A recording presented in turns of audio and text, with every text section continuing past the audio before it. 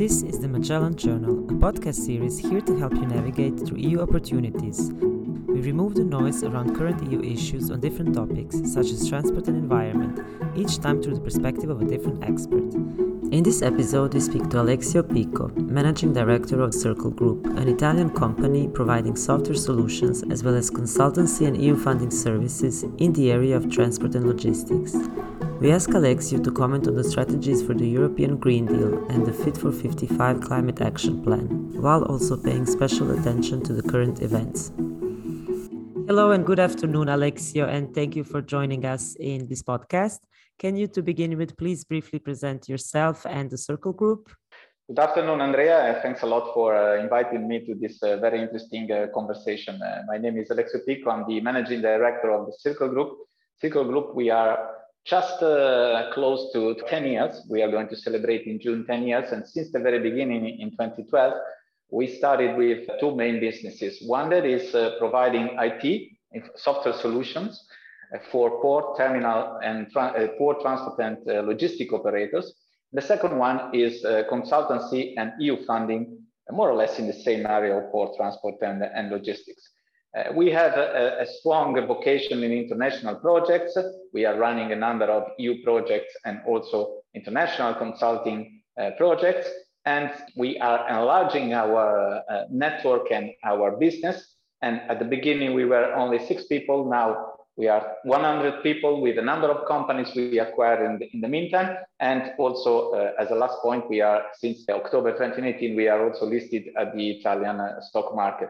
And we, wherever there is innovation in port transport and logistics, and in the future also a bit more than that, we are there.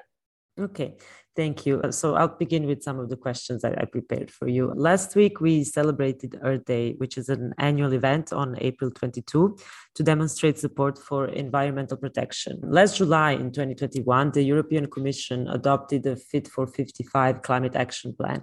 So can you tell us how does this affect your strategy, or what is, in your opinion, the right strategy to achieve these targets? Yes, that's a very interesting question. First of all, I have to say I'm a little bit old in order to have seen a number of different, let's say, framework programs from the European Commission. My first project in research was during the fourth framework program for research and development. And I may say that this time, with the Green Deal specifically, it's the very first time in which you can really see a switch between environmental aim, environmental protection, in which the policy is there, a lot of money is available, the financial tools are available, all the work that the Commission is doing on the taxonomy is favoring, let's say, a certain kind of green, everything is there. And we have big challenges in front of us. Of course, I mean, what happened just before the Green Deal, two main things, COVID first and the war now, it's not very favoring this, but still is really the right moment in we can do a big switch to save in a way our planet. And you see this in many different things. In IT, for instance, I give you an example. In IT, there are more and more clients that are asking, okay, you provide software for logistic operations, okay, or combined transport operations. Okay, fine.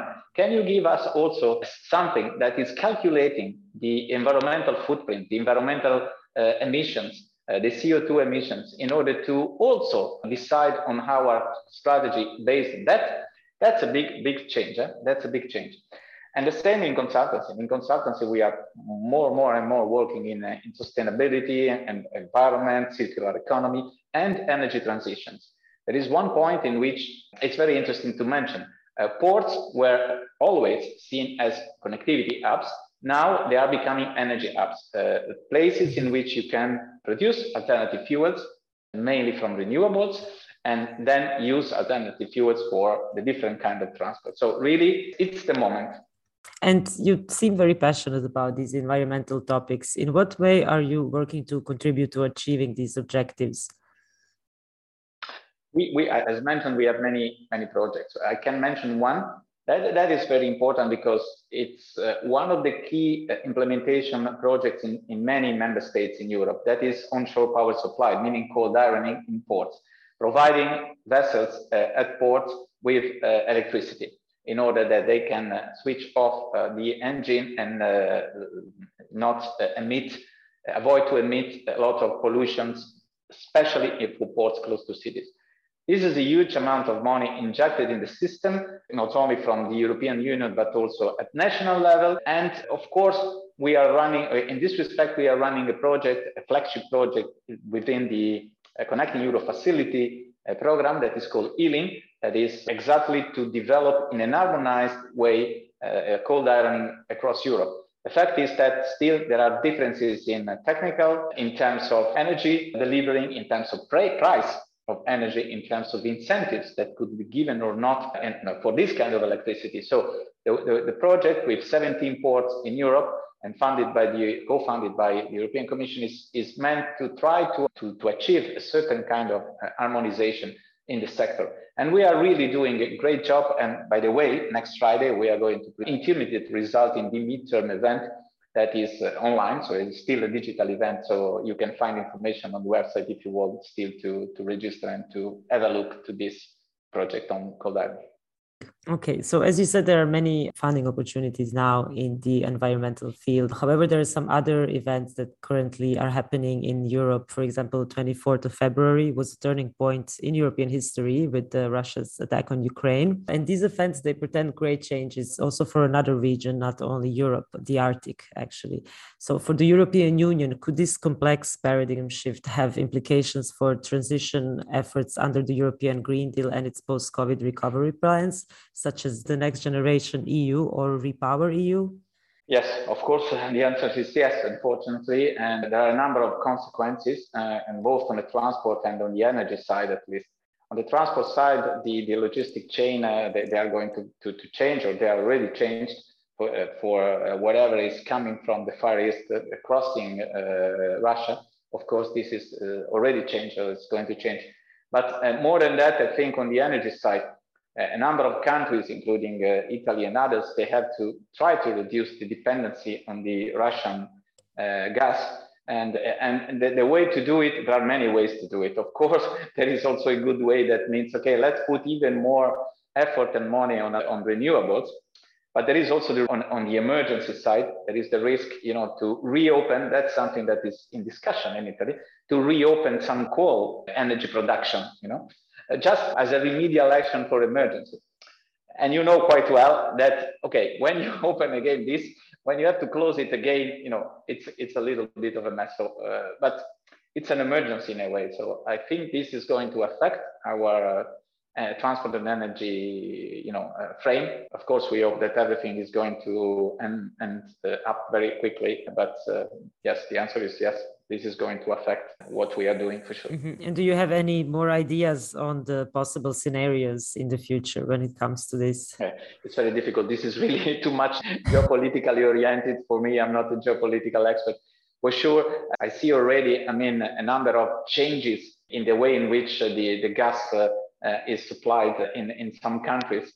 And this is also sometimes favoring some industry, for instance, the liquid natural gas industry, that means transporting more LNG on the maritime side, so not on pipeline. But it needs also some more reinforcement of the infrastructure on shore in order to regasify this gas in order to be used for normal use. Mm-hmm. And then speaking again about sustainable future, you recently stated that changing transport habits and working models are key factors to lead us towards a greener future.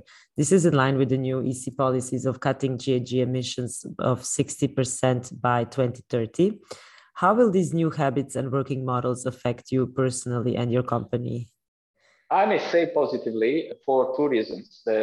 In terms of the personal life, I think that one of the things that COVID should told us is that we could be in certain kind of works, of course, and professions, of course, we could be more flexible. Okay, we could use our time more effectively, and this normally leads. Even we need to have more studies on that, new studies, because the studies on remote working, they are old and everything is changed now.